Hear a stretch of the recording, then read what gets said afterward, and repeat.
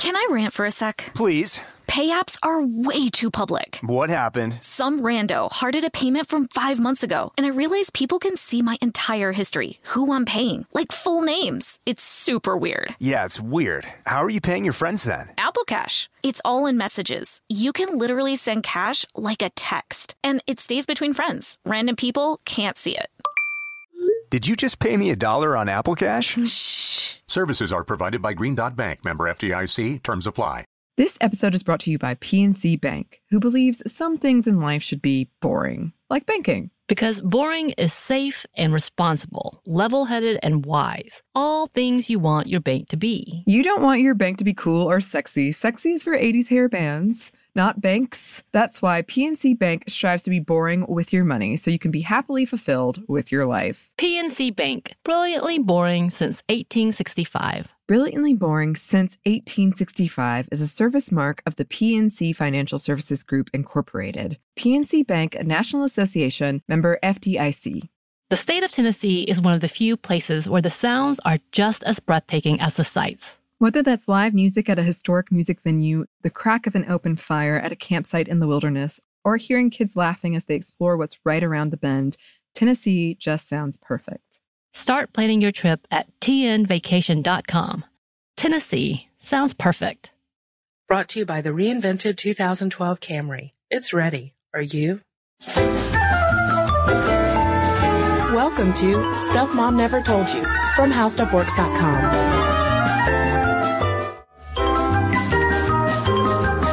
Hey there, and welcome to the podcast. I'm Kristen. And I'm Molly. Molly, quick question. Don't even think. Edward or Bill? I don't even know who those people are. What? Where have you been? Have you been under a rock? You don't have a preference for Edward Cullen or Bill? Bill? Molly? All right. Evidently Molly has not joined in with the vampire craze. I haven't. I think I'm the only one. That made research for this podcast really hard. Yeah, I'm referring to Edward Cullen, the sparkly, dreamy vampire starring in the Twilight series, and Bill, Suki Stackhouse's vampire lover in the Southern Vampire series that is now been turned into a show on HBO called True Blood. Yeah, I do feel left out. I do feel like maybe I should get on the vampire train. Yeah. Because everywhere I turn, people are talking about how, hey, vampires, they're everywhere. Vampires are everywhere. And when we were asking for reading lists, I don't know how many times we got women saying, hey, yeah, I'm reading Twilight, or I'm reading the Suki Stackhouse books. They're always a little sheepish about it. Like, I'm just doing it for fun. It's just beach reading. But, you know, whatever. Apparently they're everywhere. Juicy. It's juicy stuff. So we're in the midst of a vampire craze. There's this new vampire teen show. It's like Dawson's Creek with vampires, which makes me a little bit intrigued by that. And Molly and I just wanted to know, why are women so attracted to vampires? Because they're undead. Like, let's remember that. Thanks. That would hurt. Exactly. Yeah, a lot of reasons against being attracted to vampires, but nevertheless we are. So as has become apparently clear, I do not really know much about vampires. So we had to go to an expert. Yes. And boy, did we find an expert. Yes, we found the author of the Southern Vampire series and a whole host of other novels, Charlaine Harris. So we asked her, why are women attracted to vampires? I think that women are very attracted to the idea of someone who's been around for years and years, and presumably having made love for all of those years is someone who is very talented and understanding about the woman's point of view when it comes to having sex. Whoa, Charlene. Yeah, so Charlene thinks women are attracted to vampires because they've got hundreds of years of lovemaking under their belt, which, not a bad argument. Not a bad argument. I mean, they have been around for centuries, so they have had time to perfect their skills. But, I mean, do you really want to philander? That's true, Molly. But also, I think that we need to talk a little bit here about sexuality in these vampire tales. We were reading one criticism of the Twilight series from Ms. Magazine that criticized Twilight because Bella wants Edward so badly. She can't have him because of his vampire status. But is it a statement on how all female sexuality is dangerous? Yeah, and one of the reasons why Stephenie Meyer even wrote the Twilight series was because she did want to portray this relationship of abstinence. She comes from a Mormon background, and that's one of the reasons why some parents have latched onto the book, saying that, oh, it teaches girls to abstain, and it's great. But at the same time, Edward might not be the best boyfriend, even if they aren't sexually active, because he's incredibly overprotective, and at one point he even uses his vampire powers to stop her car from working so that she can't go and hang out with her friends. He's terribly jealous. Not the best guy to date, Bella. Yeah, I can't say that I would get on Team Edward if he's going to start doing that. But what I've also read is that it's really not worth getting on Team Bella.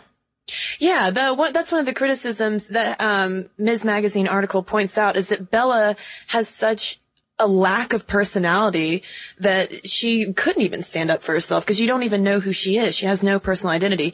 And Stephenie Meyer actually addressed that and said that she wanted to leave room for readers to kind of insert their own personalities into Bella, but at the same time, is it still giving girls this message to kind of restrain themselves and let this hunky alpha man covered in diamond dust, basically dictate their every move? Right. Someone wrote in after our dating violence podcast and said, this is a really bad example to set for young girls, because she has no identity outside of her attraction to these two people.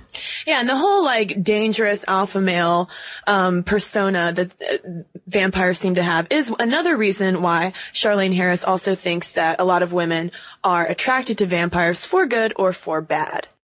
Also, presumably, though I don't know why this is so often the truth, or the truth in fiction, is that the male vampire is an alpha male and very capable of defending a woman, and in fact just loves the opportunity to do so. That's the part I don't exactly buy into, as you can tell from my book. But what's interesting about that quote to me, Kristen, is that when you go back and look through history, vampires are not all alpha males. In fact, if you look at the folklore that people think eventually led to vampires, they're women.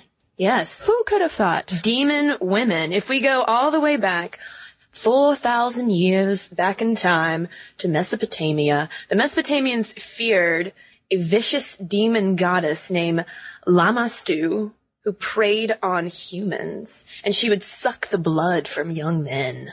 She would creep into houses at night and steal or kill babies, either in their cribs or in the womb. And then we have the prominent figure of Lilith, who comes up a lot in Jewish mythology. And the idea is that Lilith left Eden and began birthing her own children. And then when God sent 3 angels to send her back, she refused, and then they promised to kill 100 of her children every day until she returned. And in turn, Lilith vowed to destroy human children. So like Lamashtu, she goes over and steals all the infants and fetuses, and while she's down there, she has sex with all the men. It's really a weird way to explain the fact that children died in those days and they didn't know why. Yeah, they were kind of these femme fatales because they were very seductive, but at the same time they were blood-sucking baby killers too.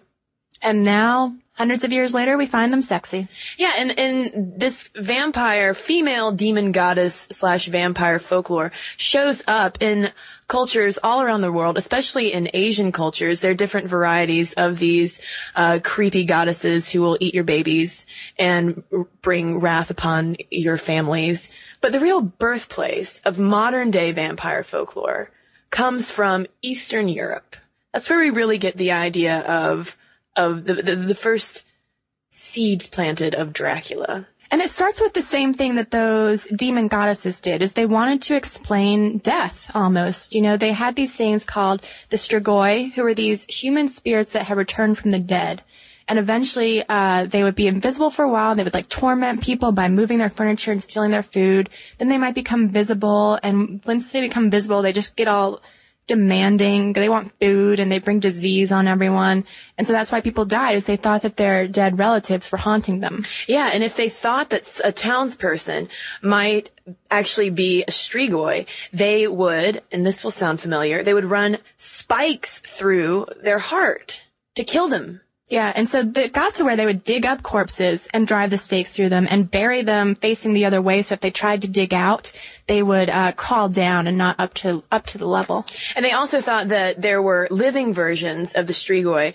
And when babies were born with abnormalities, for instance, they would think that it was a living Strigoi who would be cursed for life and would bring pestilence onto the village. And speaking of, a birth defect, there are also these vampire diseases. So it's almost like they came up with the myth of the vampire to explain certain conditions. Mm-hmm. One is porphyria, which is a rare disease that's characterized by irregularities in the production of the pigment in blood. So you would be really sensitive to sunlight. You might be delirious. And one possible treatment that they came up with these people, since they had these deficiencies in their bloodstream, was to drink human blood. Oh. Doesn't that sound familiar? Yeah. And then another disorder that they've linked to vampirism is something called catalepsy. And it's this peculiar physical condition associated with epilepsy that affects the central nervous system. And during a cataleptic episode, a person basically freezes up and their muscles become rigid and the heart rate and respiration slow down. So they're thinking that some of these people would go into a cataleptic fit and basically look like they were dead and then come back. Mm-hmm. And they would think that they would be the Strigoi, and so they would then get a stake through their heart. So what we have so far, according to these folk legends, are explanations for why babies die, mm-hmm. why people have these weird diseases they didn't understand because they didn't have modern medicine, and just bad things happening. So it starts off very negative, and yet somehow now we're attracted to these people. Yeah. But it all goes back to old Bram Stoker, who takes all these legends that he's heard and creates sort of the rules of being a vampire. Yeah. That stakes are involved, that drinking blood is involved. They don't have any reflection. Right. So he makes all these rules, and we were reading a lot of arguments as to why vampires persist in our popular culture today. And one argument that was made by Christopher Beam of Slate is that every vampire author can rewrite the rules.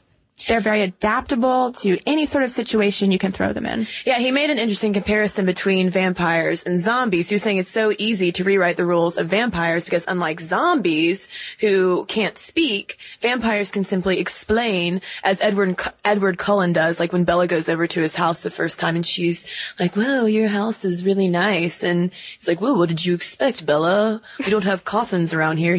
Vampires can explain why the rules are different. And that's one of the things that Charlaine Harris said was really fun about writing the world of the Sookie Stackhouse books, because she was able to pull in whatever kind of vampire elements she wanted and then make up her own sort of rules. I created what I needed to get my picture across. I had a picture in my mind of the world that Sookie lived in, and of course the vampire rules had to conform to that. Mm-hmm. Since they're such powerful creatures physically, there had to be a system of checks and balances to hold them in place. Otherwise, there wouldn't be any point in their desire to integrate into the human race. If they were all powerful, then humans would turn on them and do everything they could to annihilate them. Mm-hmm. So they had to have some weaknesses or some proclivities that would lead to them being controllable in the human point of view. They can't go out in the daytime. That's a huge check, because that means humans do have a time they can hunt them down and kill them. They also had to find something else to eat, because otherwise humans are just food. So I had to develop the alternate food source, and that kind of led to everything else. So most of the rules that these writers like Charlaine Harris are reacting against are the ones set out by Bram Stoker. And Dracula is when we start to see the sexy vampire. Yes. When he's portrayed by Bela Lugosi, the Hungarian actor, in the movie version in the 1930s, he portrays Dracula as just this very suave guy. Very cool. He's wearing like the evening wear with a cape. Dapper? Yes, he's dapper vampire. And I think that's where we really get this popular idea of, the sex symbol that is the vampire. Gotcha. And also, from what I understand, the scenes where he bites his victims are very seductive. And, you know, when you are bitten by a vampire, you have eternal youth. You become a vampire yourself. Yeah. So, I mean, in a culture that is obsessed with youth, many people have said it's possible that that's why we all want to be bitten by vampires. It's better than Botox. Well, Molly, one interesting thing, though, about this whole idea of sexuality and vampires, if you go back to Carmilla, which is a Gothic novella about a female vampire named Carmilla that came out before Dracula, it also had a lot of sexual undertones between Carmilla and the woman who she would come and visit. So that was spicy even back then. Yeah.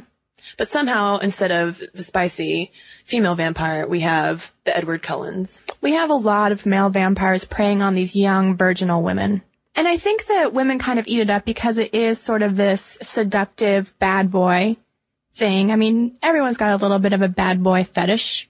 And I'd say, too, there's also, you know, a lot of women know that when you go for a bad boy, it's probably not going to end up anywhere in the long run. But it's going to be a whole lot of fun while it lasts.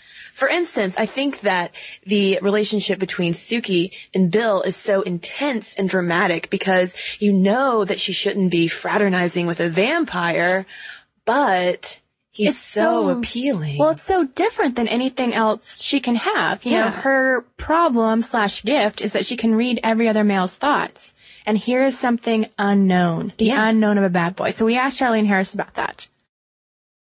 In the Suki books, Suki does find someone to love, and because she can't read his mind. But it also baffles and frustrates her that she never knows what he's thinking. So it's her gift is a two-edged sword. She's used to using it all the time. With vampires, she can't use it, and she finds that both relaxing and frustrating. But Kristen, no conversation about women and vampires is complete without a discussion of Buffy the Vampire Slayer. Yes. And when we were researching this, we realized just how much feminists love Buffy. Yeah, Buffy is basically the exact opposite of Bella Swan. It seems like she has sex not only with Angel, but with some other fellas as well. So that's not, you know, there's not that dangerous, you know, no, I want to, but no. And there's also no, I'm going to give over my whole life to a male when I'm in high school vibe. Yeah, she's a vampire slayer. So she does not let her emotions get in the way of doing a job. And some feminists think that she's a good role model because she really reinvents this idea of, you know, a masculine warrior and embodies it as a strong female, killing these vampires and having a little romance on the side. As opposed to the characters today, which are a bit more like, hey, there's a vampire, I'm going to wait till he notices me. Yeah, it's all about the romance. It's all focused on when the vampire is going to pay attention. Is Bill going to talk to Suki? Is Bella going to get Edward's attention? But you know what? As Buffy put it, we should just kill them.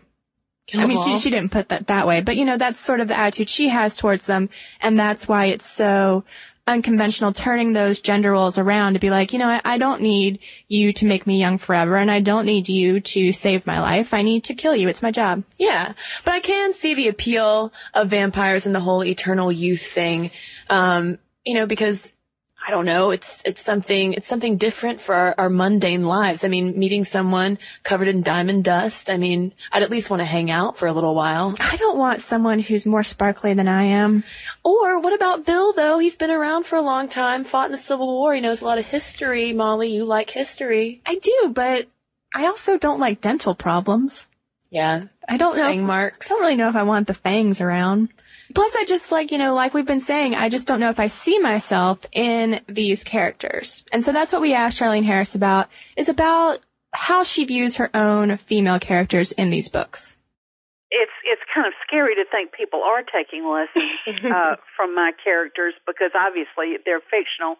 But I do hope I give them something to admire. I think there's something good in all my characters. I hope that maybe the message I'm giving is that you can get through almost anything if you have your bedrock character there. If you try hard, if you're optimistic, if you're persistent, if you try to do the right thing. I hope that the fact that all the women are survivors is a message in itself. So I think it's really good that Charlene Harris really does take the time to think about portraying these stronger women, because at first, like, you do see a definite character development in Suki from kind of being a little more timid to really coming into her own throughout the series, whereas with Bella it seems like it's all just a progression towards when she can finally marry the man of her dreams and then have sex and have a baby. A vampire baby. A vampire baby. And then you just got Buffy off on the side, just taking some names. Yeah. So I'm more than willing to hear everyone's emails about how ignorant I am of vampire culture and the things I need to catch up on. But before we wrap up this podcast, as long as we had Charlaine Harris on the phone, we wanted to ask her some other questions that we thought might be interesting to our listeners. First off, she's got a new book, and we asked her about that. It's called Grave Secret, and it features the character Harper Connolly. Well, if you like the style of my writing, then I think you would maybe like to follow me over into the Harper Connolly books, which only have a very small supernatural element and no vampires. So if you just read Sookie for the vampires, Harper is not the book for you. But if you enjoy mysteries with a little touch of the supernatural, check out Harper, because she's a very interesting person. And even though, Molly, Charlaine Harris is known for the Southern Vampire series, she has written so much. She's a prolific author. She's written over 30 novels. And the one thing I wanted to know was just how did she do it? Because she was also a wife and a mother and writing all of these novels. So we asked her that too. You know, it's not easy. I think like any working mom, I've had times where it just seemed impossible to balance the job with the kids. Luckily for me, writing is a job I can do at home. So now that, at first I used to have my kids go to a babysitter's a few mornings a week, and then, of course, they started school, which solved, so many problems. But the summer was always a problem, too. Mm-hmm. So I would have to pay a sitter to come in 3 or 4 or 5 mornings a week, whatever I could afford, so I could work. And boy, did I work. I mean, when I went over to my office, I didn't mess around with emails or anything else. I went over there and I worked. And lastly, Kristen, the reason that we knew that so many of our listeners love Charlaine Harris and her books was because of the big reading list experiment. And we still love seeing everyone's reading list, but we couldn't let Charlaine go without asking for hers. So many books. I think we're so lucky now to have so many excellent writers to read. If you're talking paranormal, I love Janine Frost. She's fabulous. And, of course, Patricia Briggs is the best. Kim Harrison, Kelly Armstrong. They're pretty much standards in the field. I'm reading a book now by Faith Hunter, and I'm really enjoying that. Rosemary and Rue by Shannon McGuire is a new book, and it's super. And so if you have a reading list or any thoughts or ideas about vampires, do you prefer Edward? Do you prefer Bill? Could you really just not care either way and you're tired of vampires already? Send us an email and let us know your thoughts. Our email address is momstuff@howstuffworks.com. Let's wrap up with a listener email from Anne, who wrote in to pose her opinion to Kristen. To me? Are you ready, Kristen? I'm ready. I'm going to read this to you, and you respond. Read to me, Molly. Could you please stop acting or being embarrassed about your experience as a person who is homeschooled when you do your podcast? All you are doing is feeding the negative stereotypes surrounding homeschooling, and it's not doing justice to those of us who are homeschooling our children, or to the children being homeschooled. You are simply perpetuating the idea that homeschooling is somehow less than normal. Millions of children are homeschooled every year in the United States alone, and they face enough judgment from those who are ignorant about the whys and wherefores behind homeschooling. That's truly maddening for me to listen to the podcast and hear you take a, yeah, I know, I'm such a dork tone every time you bring it up. Especially since the facts, as I see it, are these. 1. You, Kristen, are an intelligent woman. I can tell this because you have a writing and research-heavy job that you've managed to keep for quite a while now. Yes, Kristen has been here for almost 2 years. Number 2. You have a good sense of humor. I agree with that, Kristen. You do. Aw, thank you, Molly. Number 3. You appear to be capable of making friends judging by your relationship with your co-host and references made to other people in your life. Oh, I won't make a comment on that one. I do have friends. They're on my Facebook page. And you have a good relationship with your co-host. Sorry, that was just a joke, and it was wrong. And continues. Since the main judgments made by non-homeschoolers about homeschoolers is that they won't learn or make friends properly, you seem to me to be living proof that homeschooling not only works, but is a perfectly normal and justifiable educational choice for parents to make for their children. Perhaps as penance, you could do a podcast covering the reasons why so many moms are opting to take their children out of public education and teach them at home. Thanks, Anne, homeschooling mom of 2 brilliant little girls who is always looking for more homeschooled role models for her kids. So, Kristen, I mean, she's right. You have friends. You're funny. You've got this great podcast. Check. Let's do more letters like these. Why all the drama about homeschooling? Well, Molly, I will say that I completely agree with Anne that homeschooling is an effective educational tool. When I transitioned from being homeschooled to going to private high school, I had very few problems. There was no learning curve that I had to overcome from, not being taught well at all. Thank you, Mom. She gave me a wonderful homeschool education. And I certainly hope that the humorous take that the humorous references that I make to my homeschool past are not misinterpreted as me, discouraging people from homeschooling. I think that everyone who has been homeschooled at some time, I have a fair number of friends who were homeschooled at some point, and we usually do make joking references to it because of the stereotypes she pointed to. When I was homeschooled, there were odd looks when I would be out in public at, 11 a.m. on a Tuesday. And simply because it's not the quote-unquote norm for kids, even though a lot of people do it. But were there humorous and odd things about it at times, looking back on it? Absolutely. And the thing about me calling myself a dork, well, Molly, you know me, I'm just kind of a dork. And I was a dork when I went to private high school. I was a dork in college. And I'm a proud dork still today. So we don't mean to associate your dorkiness, which I don't even see, Kristen. Oh, Molly, thank you. Yeah. This is a pump up. Love it.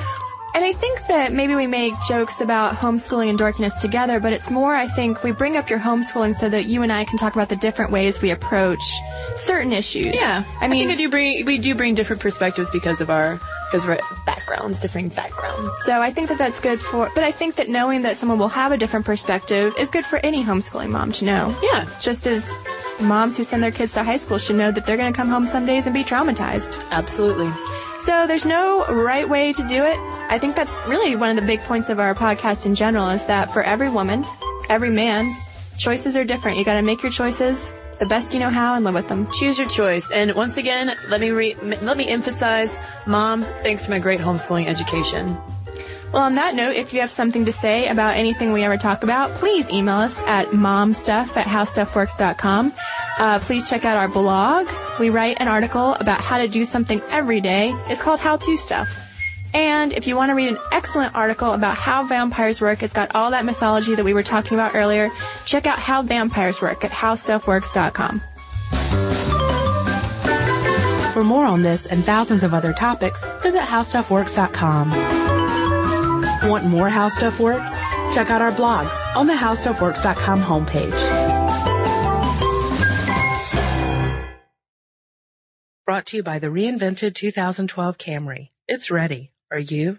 This episode is brought to you by PNC Bank, who believes some things in life should be boring, like banking. Because boring is safe and responsible, level-headed and wise. All things you want your bank to be. You don't want your bank to be cool or sexy. Sexy is for 80s hair bands, not banks. That's why PNC Bank strives to be boring with your money so you can be happily fulfilled with your life. PNC Bank, brilliantly boring since 1865. Brilliantly Boring Since 1865 is a service mark of the PNC Financial Services Group, Incorporated. PNC Bank, a National Association, member FDIC. Tennessee just sounds perfect. Whether that's live music, the crack of a campfire, or kids laughing on an adventure. To start planning your trip, visit tnvacation.com. Tennessee sounds perfect. This episode is brought to you by Pedigree. If you've been looking for love at first sight, it is closer than you think. It can be found at your local shelter. So this June 7th to 9th, join the Pedigree Adoption Drive, and the Pedigree brand will reimburse your dog adoption fees nationwide. Pedigree knows that bringing a dog into your home not only opens their heart, it can open yours too. Visit pedigree.com/adoption-drive to learn more about the adoption drive and to see full terms and conditions.